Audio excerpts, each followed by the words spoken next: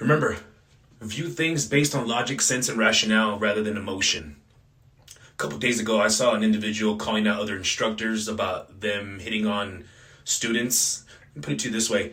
Women are slick what they do. They want to get hit up on. They'll pay for your fee, whether it's a session or a class, to see what you're about. So remember, it's free will too. How are you going to tell somebody don't fuck with somebody when they want to get some play, when both are mutual in agreement?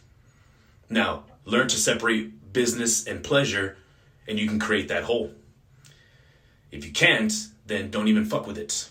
But it's still free will. Remember, women are slick to what they do, and some of you men are oblivious to it. So logic, sense, and rationale rather than emotion, because that's some estrogen shit right there. Oh wait, you're saying, how does he know? A lot of women have paid me to, peace.